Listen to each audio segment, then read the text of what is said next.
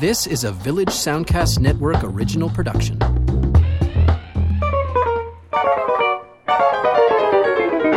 Welcome to Lends Me Your Ears. I'm Stephen Cook, arts reporter for the Chronicle Herald here in Halifax. I'm Karsten Knox, a blogger at Flaw in the Iris at halifaxbloggers.ca, and the movie guru at CTV Morning Live. This is a movie podcast where we look at some current films and then examine some older titles that might be tangentially related, and hopefully you'll learn something about some films you might not have seen before. On this week's show, with Ex Machina and Avengers Age of Ultron in mind, we're thinking about tech and how it's going to kill us all.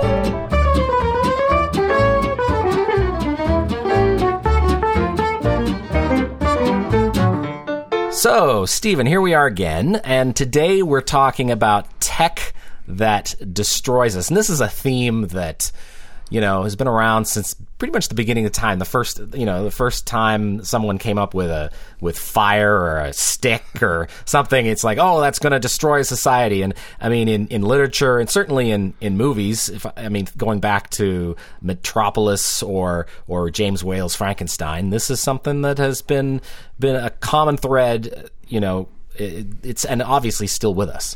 Yeah, I mean, you even go back to Jules Verne and H.G. Wells, you know, and writing in the period of the Industrial Revolution, not knowing where this headlong speed into the future was going to take us. And of course, as film came along, it just became the perfect medium to capture that sense of unease and paranoia about what the future is going to bring, that it wasn't all going to be jetpacks and living in floating homes. Yeah, right. Which, in fact, is now, I mean, dystopia is now this huge, I mean, we could do a podcast just on dystopia movies, but I think that just right now, this very minute, there are a couple of killer robot movies. There's certainly Avengers Age of Ultron, which is kind of dominating the cultural landscape in terms of movies right now. But there's we're talking about Ex Machina, which is coming a little bit under the radar, but is really worth considering, I think. Yeah, it's not a super glossy film or a very effects-driven film, although obviously there are a lot of effects used to create the robot in the film. But it does capture that theme in a very personal. I mean, it could almost be a play. Really, it all takes place within one kind of compound as these two, you know, computer geniuses basically fight over the future of artificial intelligence. Yeah, and it's for those who don't know, it's directed by Alex Garland, who kind of made his name as a novelist first, and then he's worked with Danny Boyle a few times. He wrote the screenplay for 28 Days Later and Sunshine. This is his first chance to actually direct his own screenplay. And it stars Oscar Isaac as this kind of Mark Zuckerberg-ish character who has invented and is the CEO of Blue Book, which is the world's most popular search engine. He lives in this resort, which is in fact it's all shot at a hotel in rural Norway, I gather, out in the mountains. I mean, it's an absolutely beautiful spot. And through a contest in his company, he has come stay with him one of his employees, played by, we decide how we pronounce his name? I think Doonal Gleeson, Brendan Gleeson's son, who is also starring in everything at the moment. Doonal will be in the new Star Wars movie, along with Oscar Isaac, funny enough, the two of them. Anyway, so here they are, and what Oscar Isaac's character Nathan has done is created an artificial intelligence, a robot, a female robot. The gender specifics seem to identify as female, and he basically wants his subordinate there to run the Turing test on this, or a version of the Turing test on this robot, to try to figure out whether she passes as artificial intelligence. Yeah, it's like we're on to the next phase from the replicants in Blade Runner, that these are even more developed. And, you know, you can't help but think of the scene at the start of Blade Runner where they're testing Brian James as the actor. I can't remember the name of his is it Leon? Leon, yes, yeah. Leon. As to whether or not he's a replicant, and asking him a series of fairly cryptic questions to see how he answers them. The questions here are a lot more direct, because obviously we're trying to question an artificial intelligence that's pretty close to human, and it wants a lot of things that humans want, but due to the nature of its, perhaps potential indestructibility and super intelligence, it might not be the greatest thing to unleash on the world. And Yes. And so that's the kind of revelation that's very slowly pulled back. I mean, that's what I like about Alex's work in this film. It's a really a suspense film at heart. You know, we don't really know what these guys are dealing with or what's been created, and how far that Oscar Isaac's character has gone in seeking mechanical and in intellectual perfection in robot form, and you know, it really gets into your gut, you know, when you're kind of wondering, where is this going to go, where is this going to lead, you know, is it possible to have affection between robots and humans, or, you know, what's going on? You know, you don't want to give too much away, but you know, there are a few twists and turns along the way that made this really compelling movie for me. Yeah, I really loved it too, and I think I'm predisposed to this particular genre. I love science fiction, and I love the question of what makes someone human, and you know, emotions and cognition and all those kinds of questions, which I think the middle section of this film really explores nicely. The ending, which I was still enjoying, but I feel like it became more of a thriller by the end, that some of the questions that it posed, it didn't entirely answer. But for me, nonetheless, I just felt like it was done so well, and it's so hypnotic. The score, the locations, the acting, everything kind of came together in a way that felt really, really compelling. And you know, and I mean, there's also the question of, and it's brought up and addressed directly, not implicitly, but explicitly in the story, which is, you know, the objectivity of the creator, the Frankenstein. I mean, this is basically Bride of Frankenstein revisited, exactly. You know, and whether it was necessary to make Ava, the robot, female and sexualized, and of course, you know, if you think about it, it makes sense that a male egomaniac, who, you know, I think there's some argument that Nathan is an egomaniac, would go ahead and do this kind of thing. You know, robots for sex. It's not an untoward thought that men who created these machines would use them in this way. So then the question comes to us, an audience member, who's in control here? Who's really benefiting? Who's manipulating whom in terms of the characters? You know, is Nathan watching everything that happens? Is he really and has he created an AI? I mean, I guess that's primary, but also, is she manipulating Caleb? And and what's the relationship between the guys? There's all these questions. Every time there's a new scene, you kind of try to suss out what's actually going on here. And I love that about the film. Yeah, there's kind of a strangers on a train relationship between Caleb and Nathan right off the bat, you know, whereas Nathan is he's a computer genius, but he's also kind of a party animal, and Caleb's like being very wary and you know, just trying to stick his toe in the water to see where he stands with this guy, and it doesn't like the signals he's getting back from him. And of course, we should pay credit to Alicia Vikander, who plays Ava, the main robot at hand here, because she's got a very tough job to play this you know, this android, whatever not cyborg, but certainly an artificial being that is, you know, where is she on the uncanny valley? Like, how close is seriously. she to the real thing? And you know, of course, we learn that Nathan has made her very close to the real thing, and you know, and she desires to get even closer.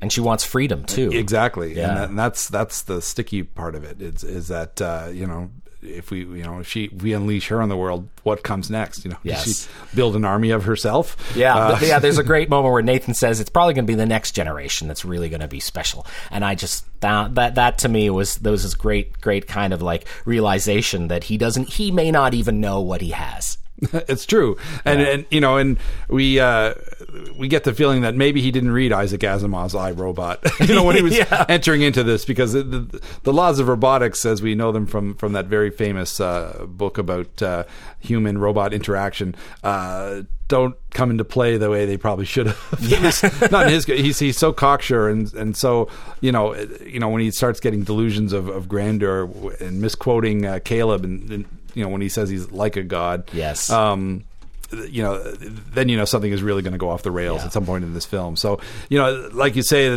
maybe the intellectual question of it isn't fully satisfied, but I think the film does a pretty good job of having its cake and eating it too, going from intellectual treatise to genre thriller, and doing it in a very gradual, kind of subtle way. Yeah, no, I do agree with that, and it's funny. It wouldn't be the first time filmmakers have ignored the source text, I, Robot, being part of it. I mean, that movie from 2004, I don't know why they even bothered making it, because it just seems so little relation to the actual book. Very little. Very little. But yeah, in this case, I think science fiction fans will really enjoy this. It does have a lot of thought put into it, and interesting, politics, interesting tech issues, and yeah, I mean, I think that one of the things that made me think of was this recent thought. There was this recent question of what will destroy us. I think there was a poll, and a lot of people were asked, what will bring the human race to its end? And a lot of people said, climate change. The change in climate could destroy us all. But a lot of scientists, I think, including Stephen Hawking, said artificial intelligence might be the thing that brings us down. So that's maybe something to keep in mind while watching this film, and I think that's in the subtext here. Yeah, I always wonder if Ava, being as intelligent as she is, if you programmed her with the laws of robotics, which include like robots shall not harm humans and all that, but if she's super intelligent, she could probably just reprogram herself. So maybe that's a moot point. Yeah, maybe it is.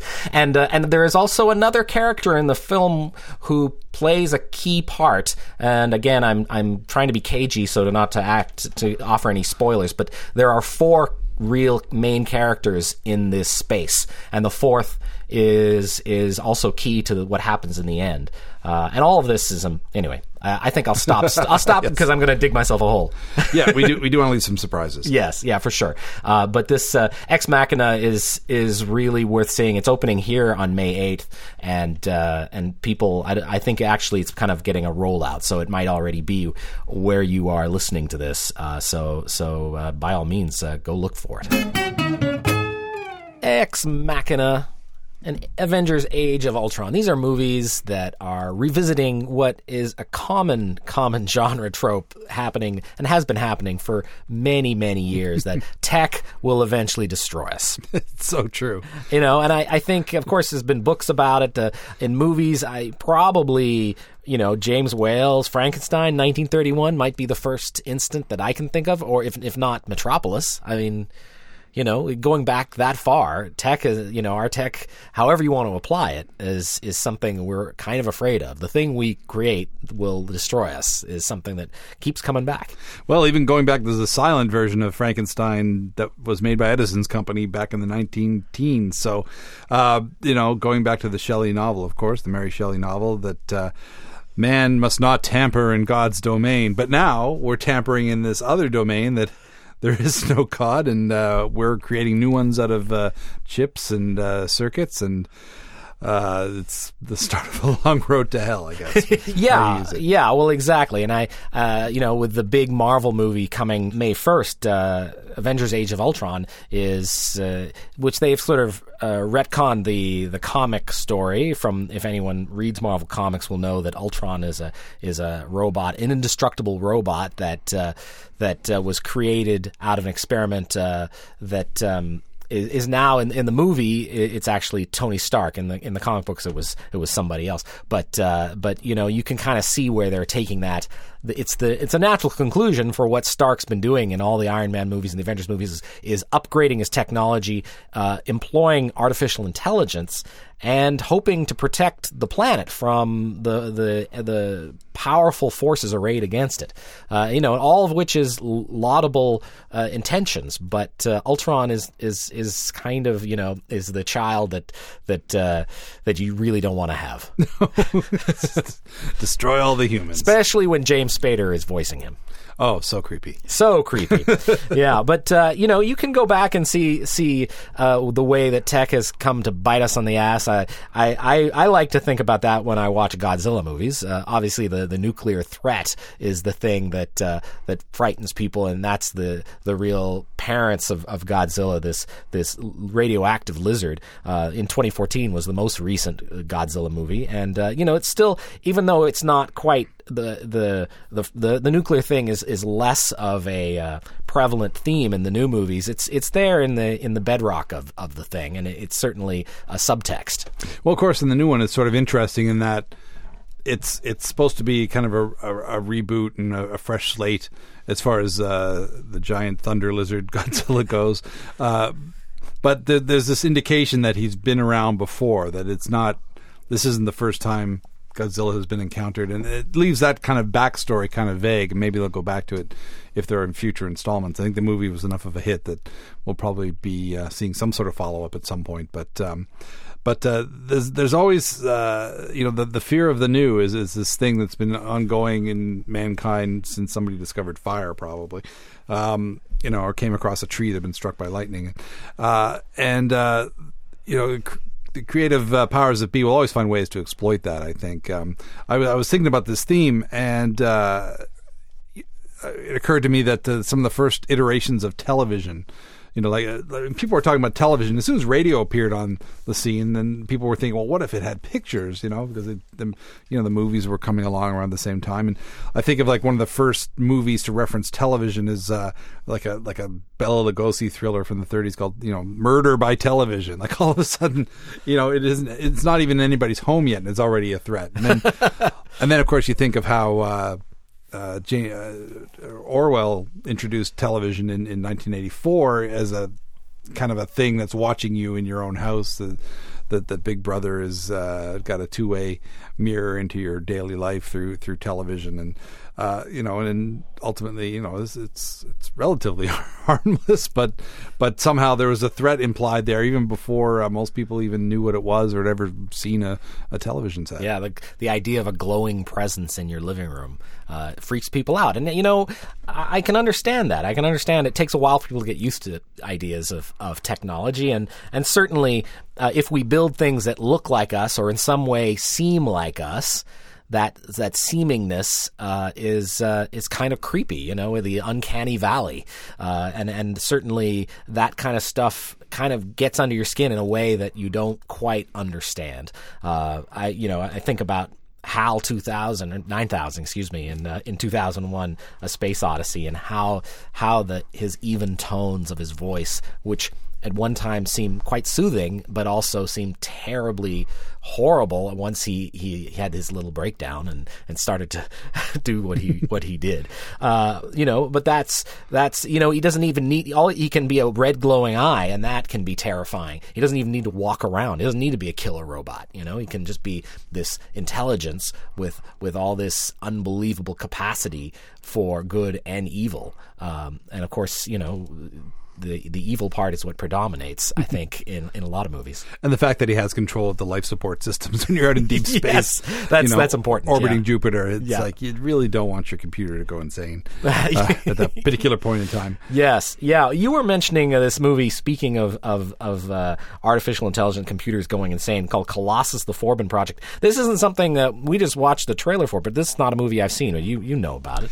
Yeah. It's kind of like a cheaper Earthbound version of 2001: A Space Odyssey, and in fact in the trailer they make it was Universal, a different studio altogether, but they kind of try to ride the coattails of Kubrick's film, saying that it's got all the power and majesty of 2001: Space Odyssey or what have you, with it when it clearly does not have the same regard for the theme or Arthur C. Clarke's kind of vision, but it basically takes the kind of fail-safe Dr. Strangelove approach to, who's got control of nuclear weapons and so on, and, what would it take to go awry. But basically, the Forbin Project is a super intelligent computer. Obviously AI was a long way into the future at that point, but this computer basically just is able to control all the defense systems. It just amasses power somehow, and its creator is blithely oblivious to the threat until it's too late, I suppose. And sounds a little bit like Whopper from War Games, the computer. Yeah, a little bit. Yeah, that's certainly probably an inspiration. War Games is a much better movie, I have to say. Uh-huh. But interesting that to see Atlantic-Canadian actor Gordon Pinsent as the president, fresh after his victory as the cop in Blackula. So, or actually, I think just before, now that I think about it, I think this film came first. And then he got the plum role in Blackula after Colossus, the Forbin Project. And Susan Clark, who I think is Canadian, anyway, as kind of the love interest computer scientist who's kind of collaborating with Forbin, the scientist who invented this thing, as they try to get around the intelligent computer that seems to have eyes and ears everywhere, which oddly enough comes into play in the latest Fast and the Furious entry with the God's Eye computer kind of thrown in there as the MacGuffin of sorts. So, the idea of computers in the home was ways off, and yet there were films like this and Demon Seed with Julie Christie, another film from that period where, the idea of computers coming into our homes was something to be wary of and to really be scared of and try to prevent from happening because it would take over our lives. And it sort of has in a way, if you think about it. Now they've got little computers we carry in our pockets, but not in the way that these films kind of envision. Well, no, it's funny that sort of the Jetsons version of the future very much by the early 70s has kind of been cast aside. There's not as much sort of optimism, even after the end of the Star Trek TV series. I mean, that was going on in syndication and people were loving it. But it's funny how so much of these, when it comes to tech, so much of it just is threatening to us that we're going to lose control of whatever it is we've done. And yet, I have no robot maid. Where is my robot maid? Yeah. Well, they promise us jetpacks is really what I always like to say. That's true. Yeah. I guess the Roomba is as close as we're going to get to the robot maid, unfortunately. So the king of the tech will destroy us theme, I think, has got to be Michael Crichton. This guy who had an amazing career as an author and as a screenwriter, and then actually as a director as well, and a doctor. Yeah, like the guy, because he wasn't busy enough. Yeah, he's kind of amazing actually, and not that all his movies were great or all his stories were great, but he had enough that really blew my mind, and he really milked this sort of Frankenstein man's hubris, humanity's hubris in what they create will be its destruction.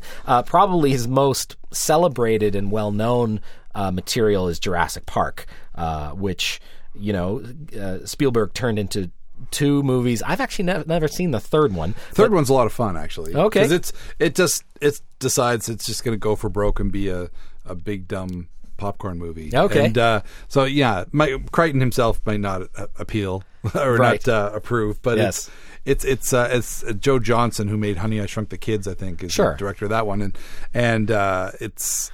It's like, okay, we've gotten over the science theme. Let's just have a lot of dinosaurs running amok, and it's not as serious, but I think I enjoyed it more than the second one for some strange reason. Well, I watched the second one again, and the one thing I liked most about it, I think, is my growing appreciation of the work of Jeff Goldblum, who in it is the skeptic, and I think that's important in these films, is to have someone who is just like, okay, this is a really bad idea, and I think a lot of people in the audience watching it are echoing those sentiments in their heart, and certainly, the special effects that made Jurassic Park such a success, at least part of that, the success of those films, is how credible those beasts are. But yeah, it's about thinking that you can make a profit from it, I think, is at the core, and that's where people go wrong. And now, of course, we get a Jurassic Park coming out this summer, I think in June.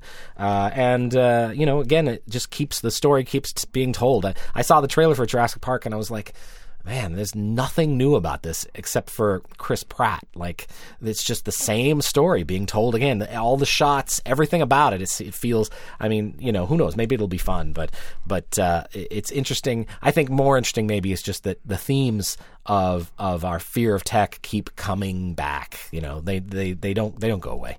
And so do old story ideas.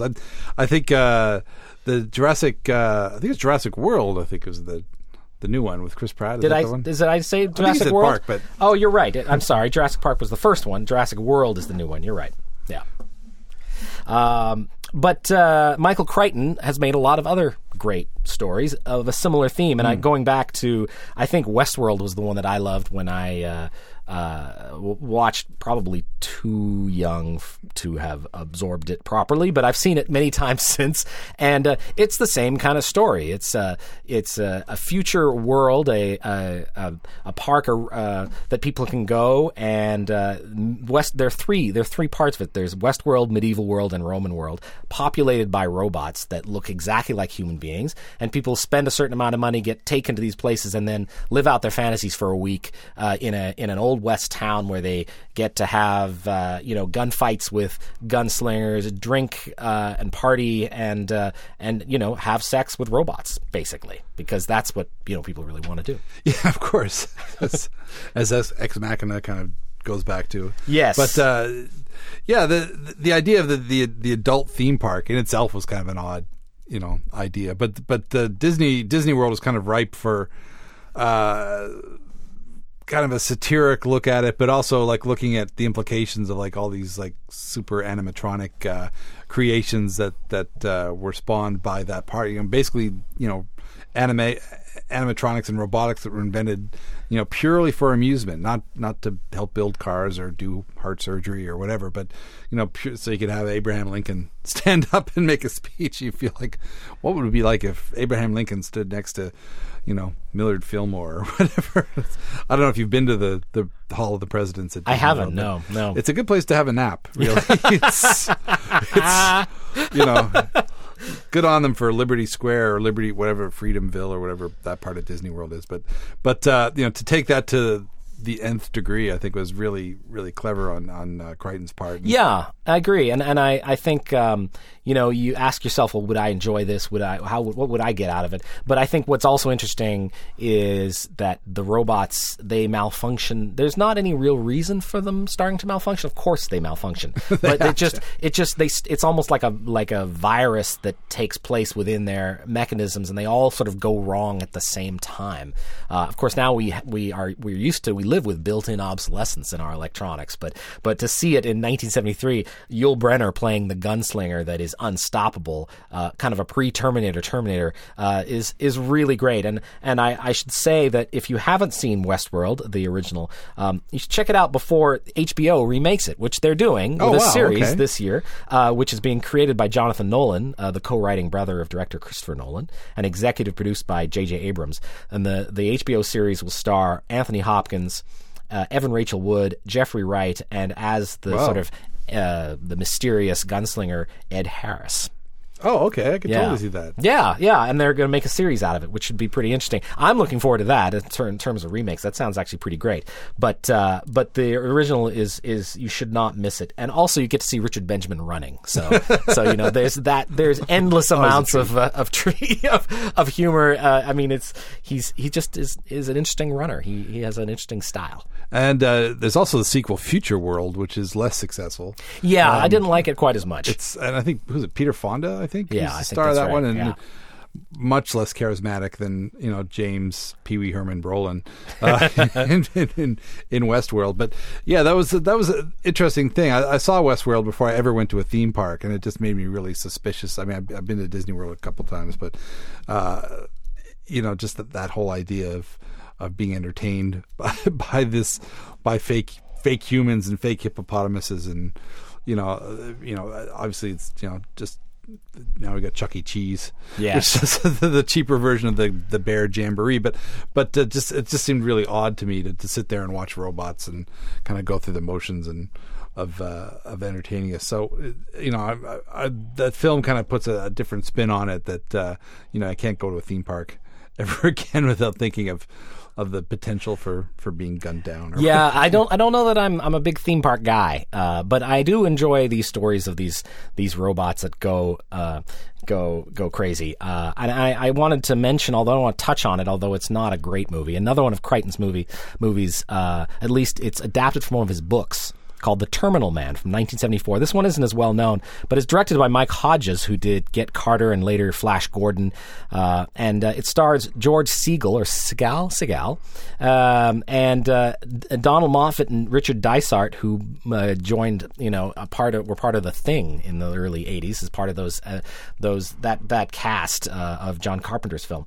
And basically, The Terminal Man is about a guy who has a kind of epilepsy based on a brain injury, but instead of having a seizure, he experiences rage and gets very violent. So these scientists implant into his brain a computer the size of a postage stamp, which is supposed to manage his seizures by connecting them to the pleasure centers of his brain. What winds up happening is he finds violence makes him happy. So when he recovers, he goes on a rampage. It's as one does. Yeah, as you do. And it's I don't know that I'd recommend the film. It's very slow. The first act, it was about a 30-minute long surgery scene, and I don't know if it's supposed to be suspenseful, but it's really dull. But it's in terms of this theme, it very much is the same thing. It's like, oh, tech isn't going to save us at all. It's going to make us maniacs and serial killers. I liked watching. I watched the trailer for this, and the announcer, when he said the term, the terminal man, the emphasis was not what I expected. It's like, he's the terminal man. The terminal man. And it was just like, it's very weird because like, oh yeah, he's terminal man. Oh, he's a terminal. He's got a computer in his head, so of course he's a terminal man as opposed to, anyway. It's it's there's lots of ways you could go with it. It's all semantics, but but obviously he's also doomed. So yes, it kind of signals that right from the outset. But I'd be curious to see just George Segal just going psychotic on people. Yeah, and they shave as they appear. I mean, best I can tell, it looks like they actually shaved his head, which is kind of unusual for a 70s leading man to see someone shave his head with a razor before he goes into surgery, which is kind of an interesting visual. And he went on the Tonight Show with his banjo and did some.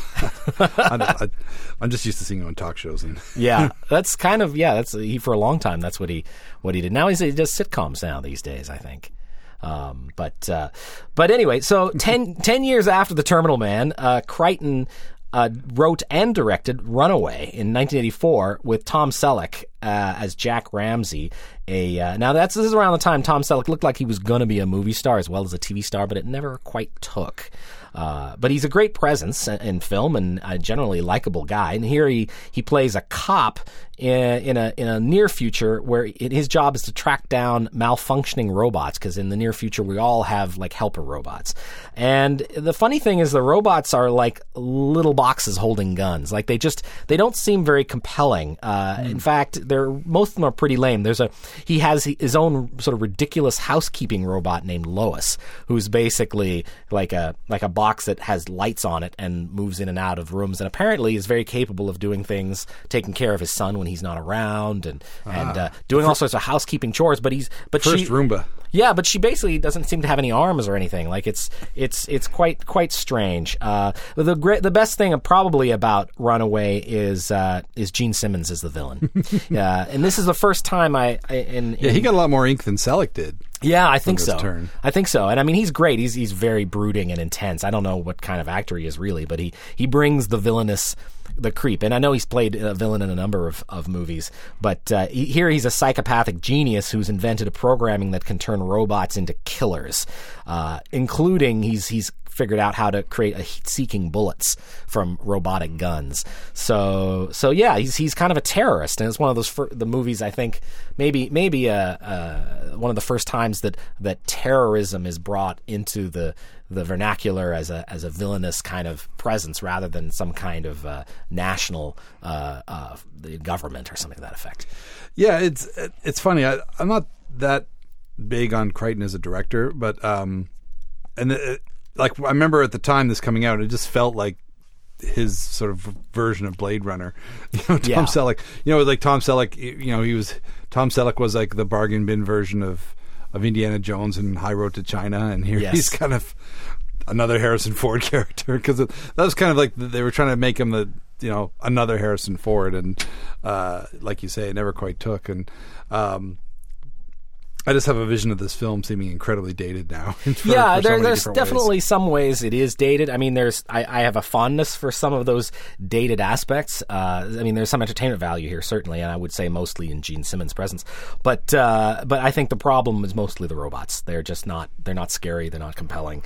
They would have been much smarter to try to put humans in some kind of people in some kind of outfits to create, to make them more humanoid. But overall, I would say, that I'm actually quite fond of Crichton's visions of Doom by our own hand, sort of around the way. I do appreciate him, and though if you're going to choose one to see, and if you haven't seen one of the Jurassics, Westworld's the way to go. Yeah, I'd stick with Westworld too. It's just it's a better cast. There are no annoying children in it. I actually remember watching Jurassic Park when they brought it back for IMAX, I think, or something like that, and it hadn't aged terribly well either in my mind. I didn't think that the computer effects, which were too bad. I know a lot was made about them at the time, and nothing ages faster than CGI. Like models and stuff like that still look great, but old CGI just it's amazing how quickly that stuff ages. But just those kids, oh my gosh! I don't remember them being that annoying the first time out, probably because I was just marveling at all the other stuff. But when that's kind of passé, you have to focus on the characters in the story, and that was just something that just kept bringing me down every time they showed up on screen.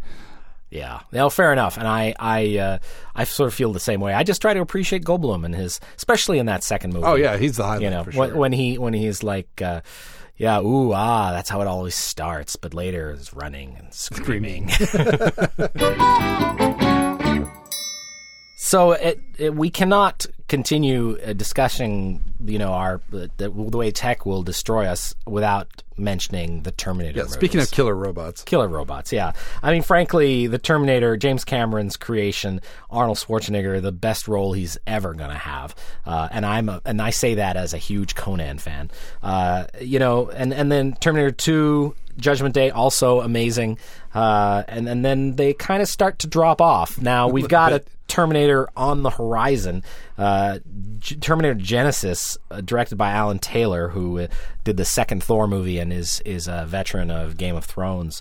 And I'm okay with more Terminator movies. I would be happy if they left the franchise alone, but it's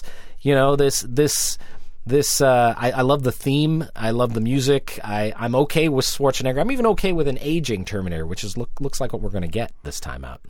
Yeah, it's Salvation was kind of a letdown. It was grim without I mean, there's so much humor in the first two, and the third one tries to do it, but doesn't. Rise of the Machines tries to approximate some of that, but it somehow falls flat. And so I don't think the concept is dead. I think it's as long as they remember that just that right mix of elements of having that kind of rebellious spirit, but also some of the humor and you can and some grimness. Obviously, you think of Judgment Day, they blew up the world in a dream sequence. So, but it's all about the balance of all the different elements. And I think Salvation went too far into the just grim apocalyptic wasteland, and without remembering that we got to have human characters too. It's not just all about the robots. Well, Christian Bale is not. He doesn't have a funny bone. That guy, I don't think. That's you cast him in your movie. It's hard to get light. Yeah, well, I think American Hustle, maybe we saw a little bit of that. A little. I wasn't that much of a fan, I gotta say. Yeah, I enjoyed it, just at least for something different out of him. And but yeah, it would be nice if he could lighten up a little bit.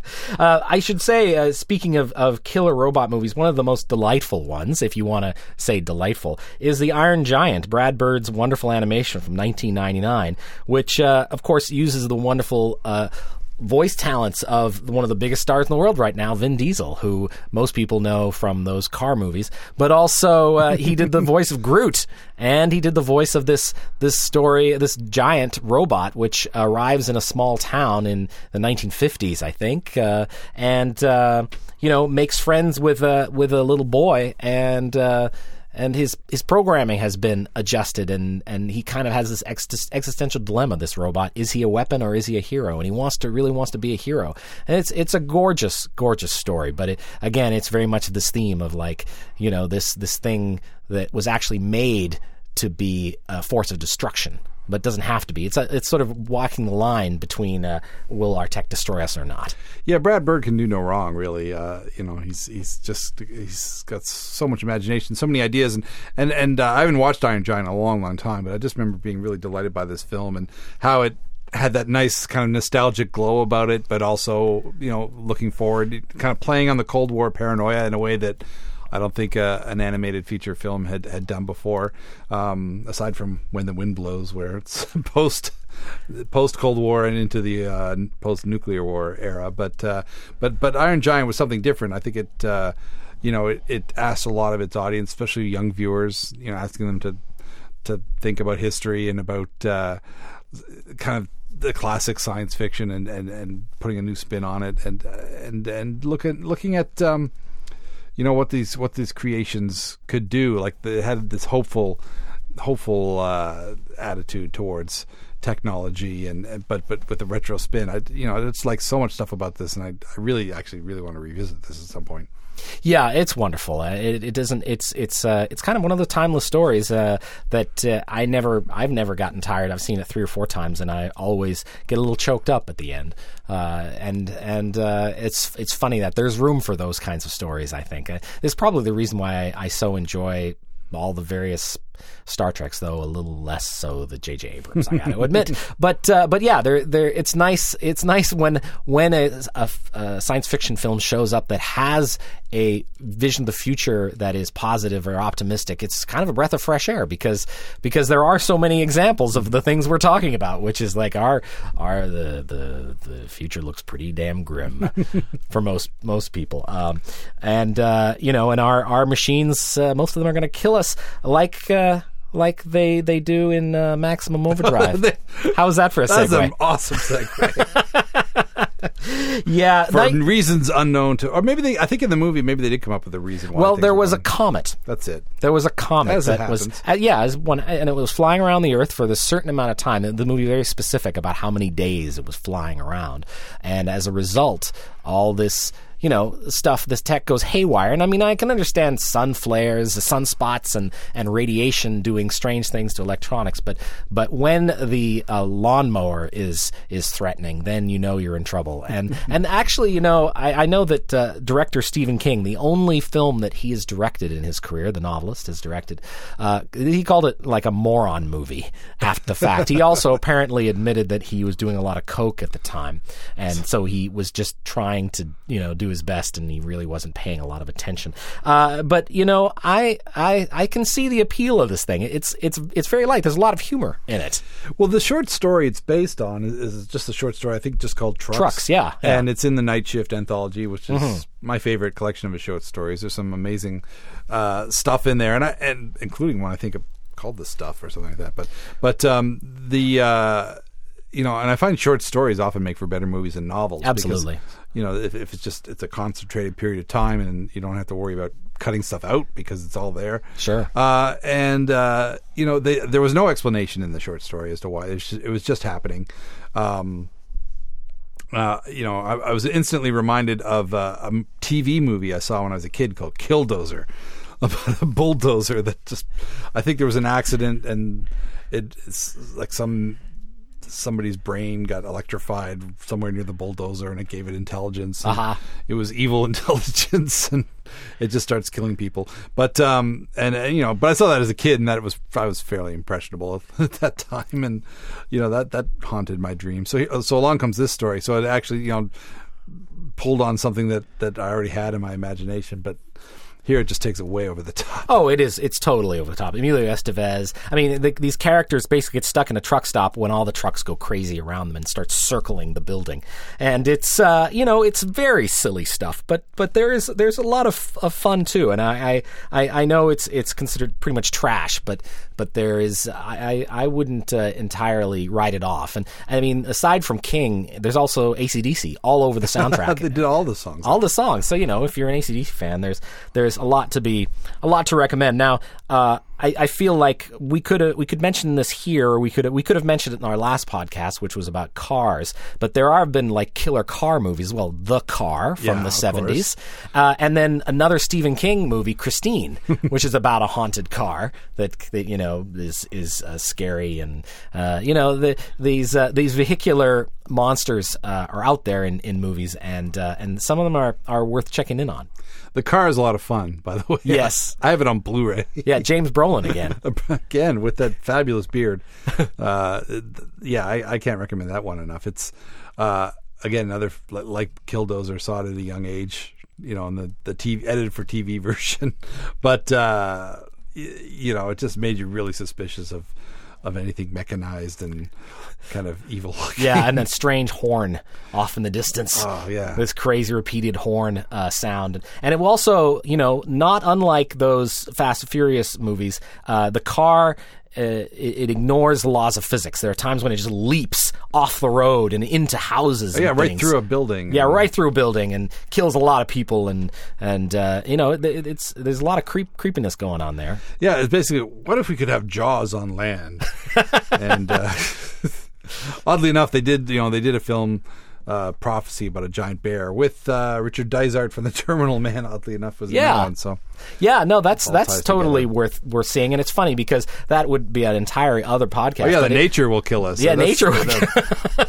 We'll get to that one eventually. But the tech is part of that too, because I mean, well, I think it's like radioactive waste, nuclear waste, or something in that case. But certainly, it's our interaction with the world that is going to come back to be our our downfall. Yeah, we're basically doomed. Yeah, basically doomed. Well, we were briefly talking about technology clashing with nature, and again, that turns around to bite us on the hinder.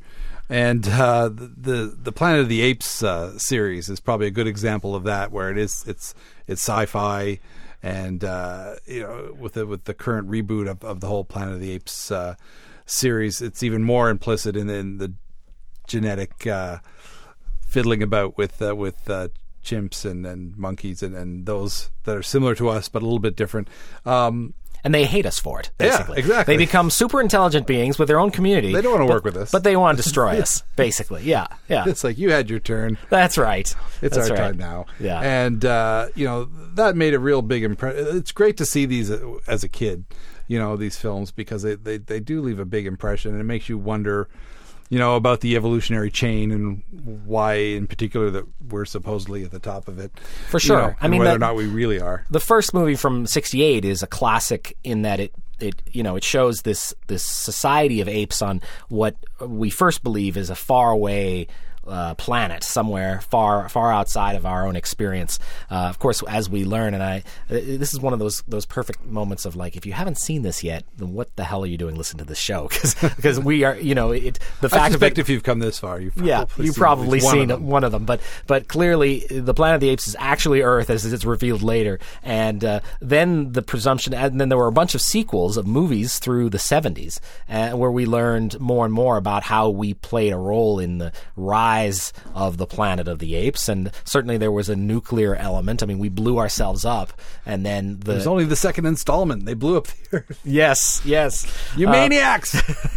Anyway. But in the new films, you know, it becomes much more and more explicit as it goes along, and certainly messing with nature using our technology to mess with genes and encoding DNA and all that kind of thing is certainly part of that sort of tech hubris that playing God, which is behind all of these stories, you know, in movies like Gattaca, the future societies are envisioned in this dystopic way, and you know, we certainly fear the possibility that we'll all be kind of genetically perfect or in line with one another. Diversity becomes more and more important, and I think that's important to consider as well. Yeah, I keep waiting for someone to get around to a decent version of Huxley's Brave New World, which kind of ventures into that idea as well. That's an idea that I think there was a very bad miniseries made of that in the 80s. You know, I think that's a story that's probably ripe for retelling, you know, as man strives to reach some sort of new level of perfection, and then of course it just all goes horribly wrong. So Gattaca's not a film. I haven't seen that since it came out, but I remember being really struck by its kind of stark clinical vision of what we're heading for or possibly heading for. I don't think things are going to be too clinical. Things seem to be going more in the direction of messy. Yes, than you're right. Kind of a sparse 2001 style future. I think it's, the Mad Max is looking more and more realistic all the time. But yes. Certainly that whole tampering in God's domain is kind of speeding us along that path, it seems like. And we started with Frankenstein, and you've mentioned a film that kind of takes that in a whole new level. And then we're the 2009 film Splice, which gets goes with that idea of a more updated, modern, genetic, scientific version of Frankenstein that is at times pretty terrifying. Yeah, absolutely. It's a great monster movie, and I think it's a nice one to end off on. This is directed by Vincenzo Natali, a Canadian director who did Cube, very low budget but very successful science fiction picture from some years ago. And Splice was a follow-up starring Adrian Brody and Sarah Polley as genetic scientists who happen to be a couple, and they are working on animal experiments, but they decide to introduce a little bit of human DNA into these experiments, and they basically create a child named Dren, who is very much a modern Frankenstein. She's a fast-growing creature who has some real gifts, and as the story goes on, it becomes weirder and more discomfiting and more unpleasant as she grows up and she starts to have very powerful effects on the lives of her creators, and that's when it becomes the things about her that are him. It's kind of a gender-free zone there. I don't want to spoil it because some of those surprises are part of the pleasure, if you want to call it that. Oh in yeah, the film. big time. Yeah. As the sort of animal hormones mix with human hormones in a big way. I hear stories about how raccoons, once they hit puberty, the people try to have them as pets, but then they just go wacky. They go nuts. They just change on a dime, and that's kind of what happens here to a certain regard. And I just realized that Dren spelled backwards is nerd. Yeah. Jeepers. That was part of the deal. Yeah. Well, I mean, this is a film. I mean, the great thing about Splice is like when it wants to be terrifying and scary and really heavy on the edge of your seat, it does a good job at doing that. But it also has that sense of humor that I feel goes awry so often. The fact that the Adrian Brody's character is Clive, after Colin Clive, who played Dr. Frankenstein in the James Whale film, and of course Sarah Polley's name is Elsa after Elsa Lancaster, who was the bride of Frankenstein in the sequel. So they're kind of winking at us a little bit. They're letting us know that they're wearing it on their sleeve a little bit, and but they get that out of the way pretty quickly. Like it's just they know we know going in it's an homage, and then they treat it respectfully and then really really go for the gusto with taking their Frankenstein creation to a whole new level, whole modern level that will I think will make most people pretty damn uncomfortable. I loved the film, and I also really loved the aspects of it. This is a shot in Toronto film. It's a Canadian movie, and it's quite indebted to the sort of body horror of Cronenberg and just the look and feel of it too. Some of Cronenberg's best films have a lot of this stuff going on. I want to talk about a very visceral connection with tech.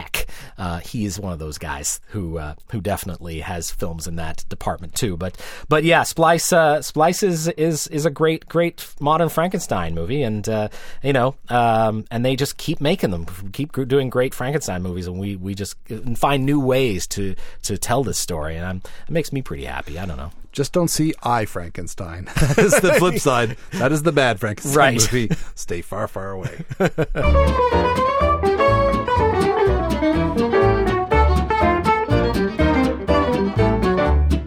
That's our show. Thanks for listening. Hope you enjoyed the show. You can contact us on Twitter at LensMeYourEars, all one word, or search for Lends Me Your Ears on Facebook. We're on Stitcher, and you can rate and review us on iTunes, and if you do, we'll give you a shout-out in a future episode. Our email is lensmeyourEarsPodcast@gmail.com. I'm Karsten Knox, and my Twitter is at Karsten Knox. And I'm Stephen Cook, and my Twitter is at @CH_SCOOKE.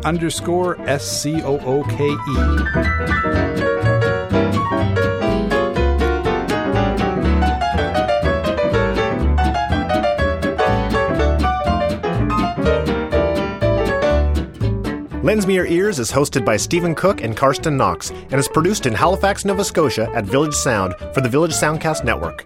Lends Me Your Ears is engineered by Luke Badio and is produced by Dave Anderson and Jason Michael McIsaac. All music courtesy of Gypsophilia. Check out all of their amazing music, tour dates, and so much more at gypsophilia.org. Discover more great shows on the Village Soundcast Network by going to villagesoundcast.com. We can also be found on Twitter at VSoundcast and on Facebook by searching the Village Soundcast Network. Rate and review us on iTunes and you'll get a shout-out on an upcoming show. Send feedback to lensmeyourearspodcast@gmail.com. We'd love to hear from you. Thanks for listening.